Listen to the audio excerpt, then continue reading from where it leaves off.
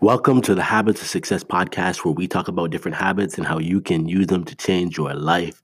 My name's Ian Warner, and I'm your host. And today we're going to be talking about how habits transfer into the workplace. Now, at first glance, I think a lot of times people hear about habits in the workplace, or another way it's often referred to is organizational habits. And that's basically the habits of a group, the habits of a set of people in a place, the habits of a team.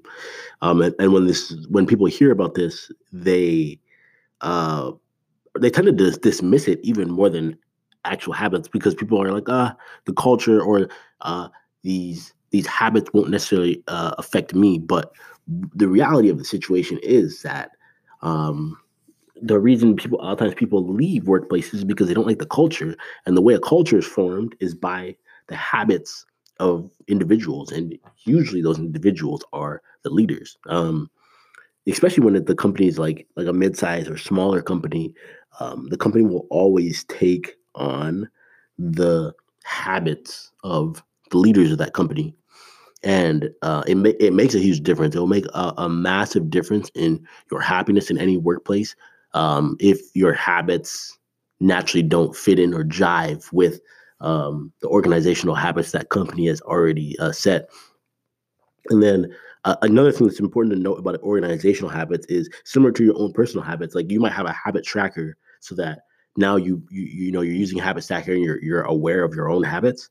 Um, but on a organizational front, it's not like habits are written down. It's not like a company says, "Hey, when you work here, you will come in at this time and you will sit down at your desk and check your email first." Like, people won't say that, but that might be the habits that have developed. That people walk in, they check their email right away, and that things are email heavy. Or it might be you come in, you check Slack, and everything happens in Slack, and anything you got to say, you got to go to Slack.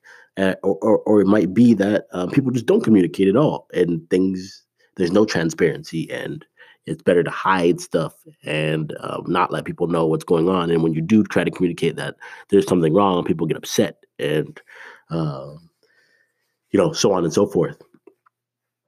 But there are definite habits that people rely on, and even when people come in and their habits are very different than the culture, what happens is people tend to fit into that culture. So a great example is like the work ethic that you see happening around you. This is probably one of the easiest ones to pick up. The habits of the people, they either come in and they work really hard, or they don't. And if they do, you'll see people coming early, you'll see people staying late, you'll see people taking ownership for things that aren't their responsibility. You'll see people working hard across the board. When when the habit is not to work hard, even if you come in and you're a super hard worker, people are going to always encourage you not to work hard. They're going to be like, "Oh, why you put in extra time? Stop busting yourself. This job's going to wear you down." And people will try, like, I remember this, my very first job out of college. Oh my gosh, man, in Oklahoma City, people would just, and I talk about this in Allergic to Average a little bit, but in terms of the culture there, the culture was to come in and skate by. Everyone was a skater. It was like, I'm gonna work here till I retire because I have no other choice. So I'm just gonna skate by every day. And when I came in and I was like trying to do extra and work hard, I was trying to really get after it and learn and do more. They just beat it out of me, man. Like, they just did not want to see that, and they would just discourage me every day if I did something. When I dressed nice, my coworkers would get jealous and tell me stop dressing like that, and how it only takes one day getting dirty and I'll never do that again. And like, it was just so weird to see the habits that people had developed. They wanted to keep you down. They didn't want to see anybody uh, push the envelope on what could be done, because then they knew that would raise the standard for them, and they weren't willing themselves to work any harder. So pay attention to organizational habits. I think it's very easy to dismiss, and again, because we're individualistic as in our society, especially in the Western world, the way we often think is it's not a problem until it's my problem, or that because everybody else is doing something, that you're not necessarily doing it yourself. But it's not true. And the reality is, like, when we are in a group, we fit into that community, and this breaks down to almost everything. Like, so the gym I have a membership to is Planet Fitness, And Planet Fitness has come under a lot of scrutiny. It depends how you want to look at it. But the business model is interesting because they really don't want people in there who work out a lot. Like people like me who are athletes and like know how to really push the envelope in there. They do not like that. So they have this lunkhead alarm where if you grunt or you're carrying a gallon of water, you're doing anything that's kind of associated with being like a musclehead. This alarm will go off and they'll even kick you out if needed. And their whole thing is they don't want to make other people uncomfortable because of people who are like serious lifters. But in reality, it's a smart business model because they don't want people in there actually using the gym. And they know that if they just target normal people are going to come in, use a treadmill for 5 minutes, and then they're going to leave. And they like that because you're not using their machines and wearing them down like somebody who works out all the time.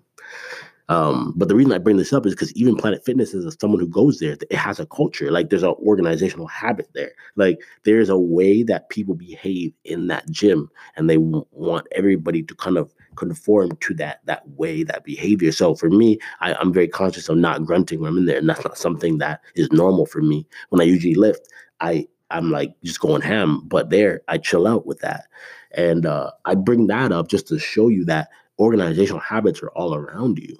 You have habits that have developed for your family. You have habits in your throughout your household. You have habits at your workplace. You have habits maybe even in your car. Like every place that you spend time, you've developed habits and a way of doing things in that space. And sometimes they're the same, but sometimes they're different based off of who else is in that space.